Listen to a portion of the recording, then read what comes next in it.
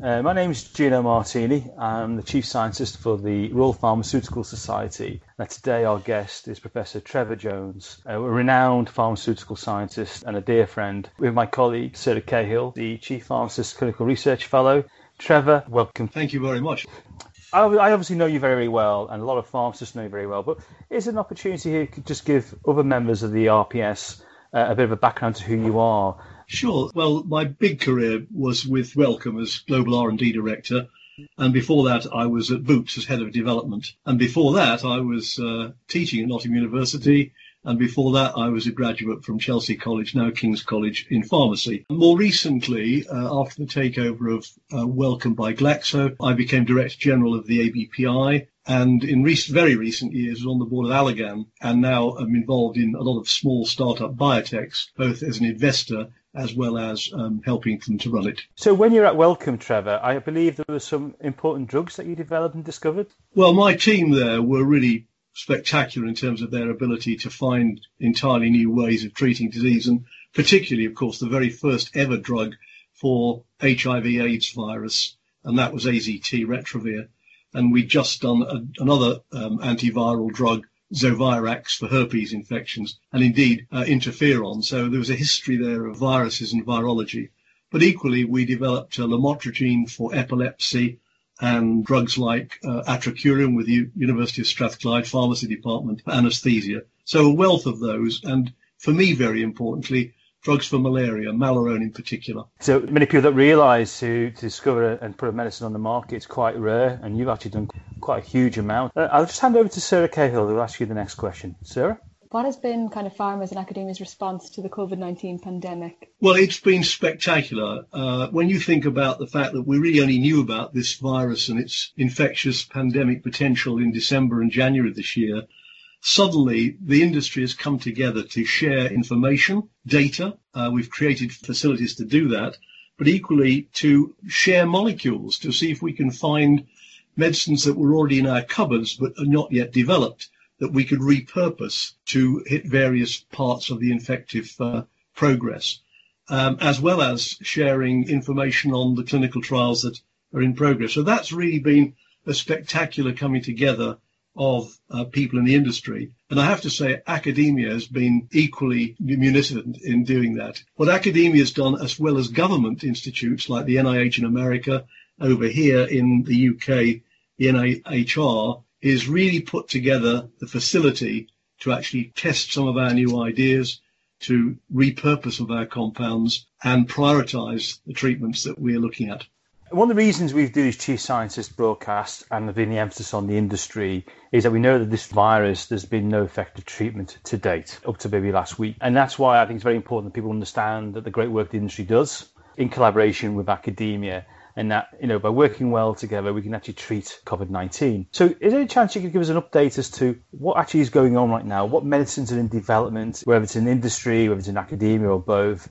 And at what stage are they in development, and when you see a prediction when they can come out? Yes, I think we must remember that, unlike a bacterial infection, which, has a locus and you get an antibacterial and kill it and cure that condition, the infection with a coronavirus, and particularly this one, is really a progressive condition, starting with the infective organism and progressing to often severe acute respiratory effects and maybe effects on the heart and the gut. So this isn't just about killing the virus, it's treating the various stages as the virus does its dirty work in the body.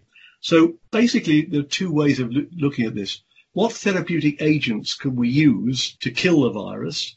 What therapeutic agents can we use to support the inflammatory processes that then occur? And then separately, how do we develop a vaccine to stop this happening again, or hopefully to prevent it spreading further? So let's start with the antivirals. As I mentioned, my team at Wellcome discovered and developed drugs for viral infections such as HIV/AIDS and for herpes infections. And some of those, obviously, are based upon a similar biology to the COVID-19. But these antivirals have to be very specific to a particular virus. So the nearest we've seen in recent years is the SARS virus epidemic in China again, about 2002. And a number of companies got together and tried to find antivirals against the SARS virus. And we've been trying those recently against COVID-19 with some early success. It's very early days, but it says that it is possible to potentially repurpose some of the molecules that we've done, put into animals, but haven't yet tested against this actual infection. So there's a big program going on to share molecules, to screen them with academic groups and see if any of those have got the real potential. So whilst we're looking to repurpose some of the existing antivirals, understanding the actual biology of this virus is starting to help us find entirely new antivirals that we think in the end, with combinations, of course, will be the solution to the ongoing problem that this could provide. So right now, there are hundreds of molecules being studied, and only a few of those will emerge. Many of them are still in the very preclinical stage, and just because they kill the virus doesn't mean they're necessarily safe. So it's going to take some months to go through these screens and pick the ones that look to be the most likely entirely new antivirals. Now, the second way of looking at this is as this disease progresses and the lungs get inflamed and the body starts to react against the virus and floods out cytokines, then what you need to do is to suppress those activities using immunomodulators. And there's a superb amount of work going on right now in terms of inhibiting IL-6 and IL-1 and interferon. So you're calming the storm, if you will, of the cytokines that are there. Third category is using antibodies. First of all, to sort of grab hold of the virus to stop it actually attacking the cells of the body, but also to neutralize some of these cytokines that are occurring in the flood of the disease. And beyond that, as you heard recently, using supportive therapy for things like inflammatory states. You heard recently of using some steroids that are very widely used and suppressing some of those inflamed responses in very severe conditions. Obviously, if you suppress the immune system too early, it's not going to be able to produce the immune response you want.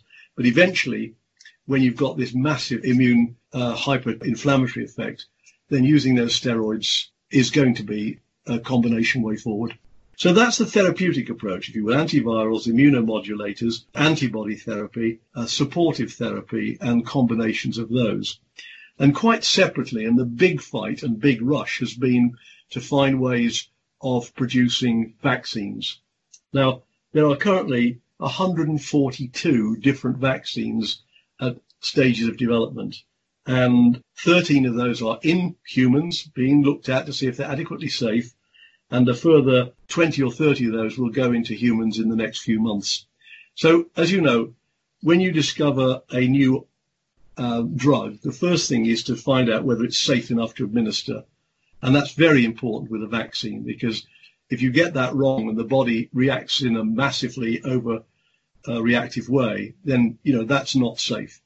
So what we're doing is taking these different vaccines, putting them into volunteers, and seeing if they are actually safe enough to administer. And you've probably read in the papers that in the UK, the ones from Oxford and the ones from Imperial College, and the same is occurring in China and America. They're right now in dozens of subjects, usually healthy young people, and they're looking very good.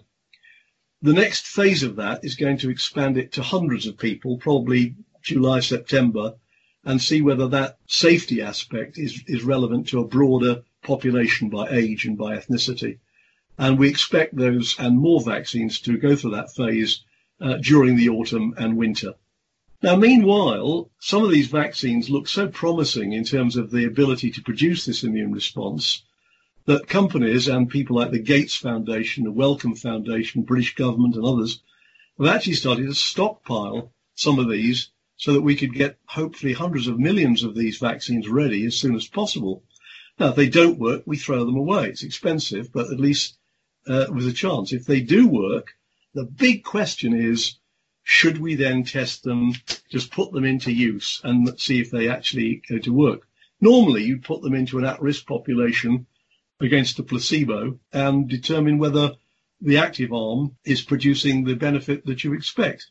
I don't think we can wait for that in this case, and we really need to be able to put some of these vaccines that are adequately safe into real populations and hope that in the fullness of evaluation, actually does protect them. Somebody said recently, there's never been a placebo-controlled trial on a parachute. I mean, in those kind of emergencies, you have to trust some of the science and carry on. So I think what we're going to see is by the fall, a number of these, a very few of these vaccines being more widely used than the traditional way of a full phase 3 clinical study. Oh, thank you, Trevor. I mean, I think obviously the hunt for vaccines very important, and I think I tend to agree with you by the autumn that we probably will see some kind of usage, a wider usage of the vaccine. Because last week we had all this announcement about dexamethasone, and it's interesting, isn't it? Because one thing I've noticed with COVID-19 has been how things change so quickly. Like with ibuprofen, you can't use it, you can use it. Now it's even been used for treatment for COVID-19. And then, of course, with steroids, there was a bit of a, should we say, some confusion as to whether you should use a steroid or not. But clearly last week, the recovery trial, there's evidence to show that it can work in certain segments of patient population. What's your view on that? Is that something that you've seen yourself in your investigations? Well, I think it's important to recognise that early on in the study of COVID-19 infections, people tried anything in small populations. It was really a scattergun approach, and that isn't the way to do it. I mean, I admire people who want to try that, but in the end, you have to go the route of science. So if you think about the use of steroids, if you use them too early and suppress the body's immune response, that's not going to help you develop immunity. But if you get to this serious point where you're on a ventilator and, your lung condition is so inflamed, then why not try a variety of drugs that could help that situation? Whether they're the oxidative stress drugs and the steroids, because we know classically these steroids work very well in inflammatory conditions. And other anti-inflammatories, as you say, like ibuprofen, maybe are a bit too dangerous or don't have dangerous potential side effects for that condition. So here was a well-proven, safe drug given at the right time against these severe patients, which the early data looks to be very promising. It's not the answer to all the conditions, but certainly in that population looks good.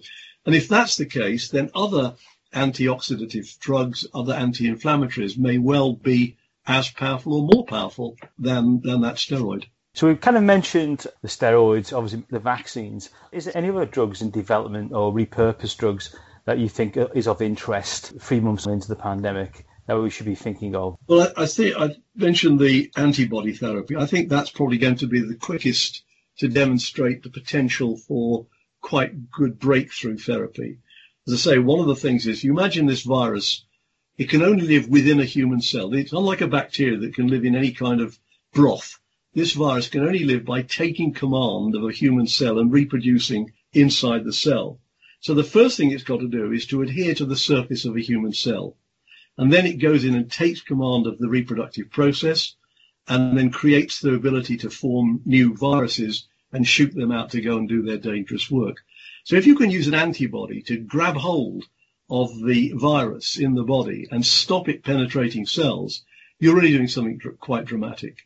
And there's some very interesting antibodies clinical studies coming up. Equally, you can use chemical small molecules to stop that adhering process. And some of the new antivirals that we're looking at are in that category of preventing the adhesion of the cell. So I think that's probably the nearest set of studies that we're going to see some results probably by the end of the year. And I suppose there are many actors involved. We've talked about the industry, we've talked about academia, and I suppose the role of the regulators, like the FDA, EMEA, MHRA.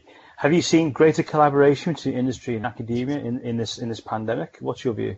Well, absolutely. I formed 25 years ago a group called the Hever Group, because we met at Hever Castle in England, and I pulled together half a dozen research directors when I was our Wellcome R&D director to see whether we could do some pre-competitive work together, to work on substances and topics that, although we could do them individually in our laboratories or in academia, in partnership we could do it much more effectively.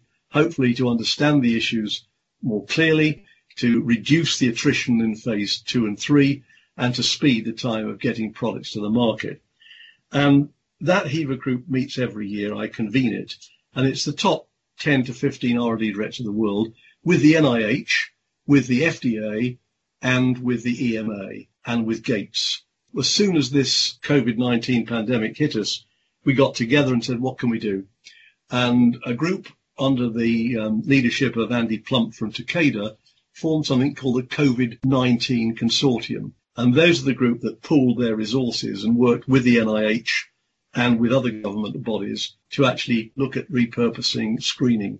NIH came in and said, let's do some animal models for you. We've got to test these with macaques or with ferrets. And others came in and said, well, we can do the preclinical sort of pharmaceutical stuff. So that collaboration has been incredible. And it led the governments of America and the European Union EMA to create pathways, speeded pathways to get these things into the clinic. In America, it's called Operation Warp Speed, very appropriate. And Janet Woodcock's running that. She was from the FDA.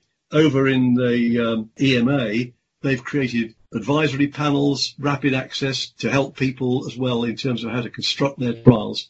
And very importantly now, to prioritize the trials. You can imagine there are, of course, thousands of patients in different conditions, but there are equally hundreds and hundreds of people wanting to do different studies. So in the UK, the NIHR is prioritizing the trials that we can do with the limited patients we've got. The same in America and gradually the same overseas. So governments have responded brilliantly in creating rapid pathways to the clinic and in prioritizing those that they feel, based on good science, have the best chance of success. So that question actually quite links up. So did you ever think in your career or in your lifetime that the pharma companies would work kind of collaboratively in partnership to coordinate such a joined up response to the COVID-19 pandemic? Yes, I think so. About this HEVA group that I mentioned, we decided when we'd sequenced the human genome that we couldn't do that as individuals, and there was so much potential there that we better find a way of creating a consortium to do that to work. And we created the SNP consortium to see whether any of the nucleotides, their sequences could be indicative of a disease condition and hence targets for drugs. More recently, through the leadership of Paul Stoffels at Johnson & Johnson, when he was chairman of HEVA with me, we created a pandemic awareness activity, which became eventually CEPI, a consortium of people who felt that if we don't get our act together, academia, industry, USA, Europe, China, elsewhere, we are going to be hit with this kind of pandemic. So CEPI was created, took a long time, but that already started to look at drugs for Ebola and vaccines for Ebola and SARS. So I was pretty sure that once we get something like this COVID-19 pandemic, that those examples could be very useful in creating these consortia.